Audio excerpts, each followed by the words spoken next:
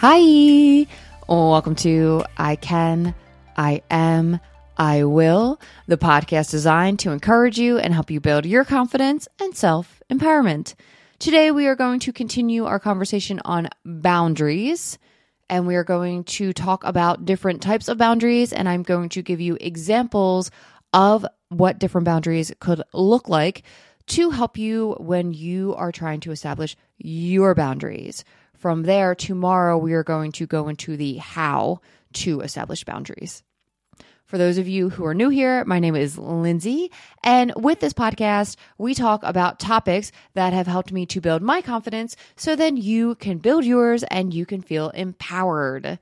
Make sure to hit that like and subscribe button. You can find transcripts of episodes, and you can also contact me at canandwill.com. I would love to hear from you and hear what you have to say. Today, I'm going to go into some examples of boundaries. I'm going to write an article with a list of examples. If you want to see more, that will be on the Can and Will website next Wednesday. Previously, we talked about boundaries. I gave you examples of boundaries from Breaking Bad, different characters in Breaking Bad. And today, I wanted to give you some examples. While I was talking about the characters in Breaking Bad, I gave you some examples of boundaries in my life. For example, people taking their shoes off before they come in my house. And then also with my aunt and how she does not like to talk on the phone while someone is driving because it makes her nervous, even if they have hands-free. That's her boundary.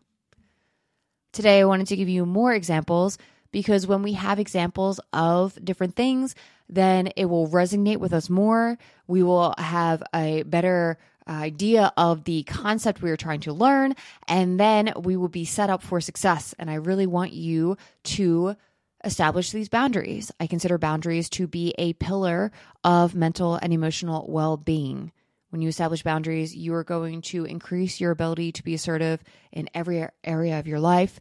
You're going to feel happy. You're going to feel empowered. And you're going to have stronger relationships with yourself and others. And that is what I want for you. So there are different types of boundaries that we can establish in different areas of our lives. We can have an overarching boundary. So anyone we interact with, this is our boundary. I'll give like a silly one. We don't want someone to slap us in the face when they're talking to us. Like that's like our overarching boundary. Like no matter who it is, the checkout person at the grocery store, our boss, our significant other, our friends, a stranger, we don't want that. That's our boundary. We do not accept that.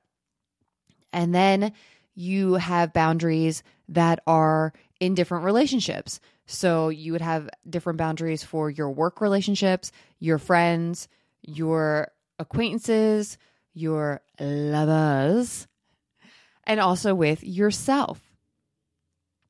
A self-boundary that I established a few years ago that changed my life completely is that I re-evaluated how much I was telling other people about my life. So a few years ago, I would give way too much detail about everything. And I was an open book. I would tell everyone everything. If someone asked me a question, I would just divulge any information that I had about it. I did not realize how negatively impactful this was for my life until I started to not do it.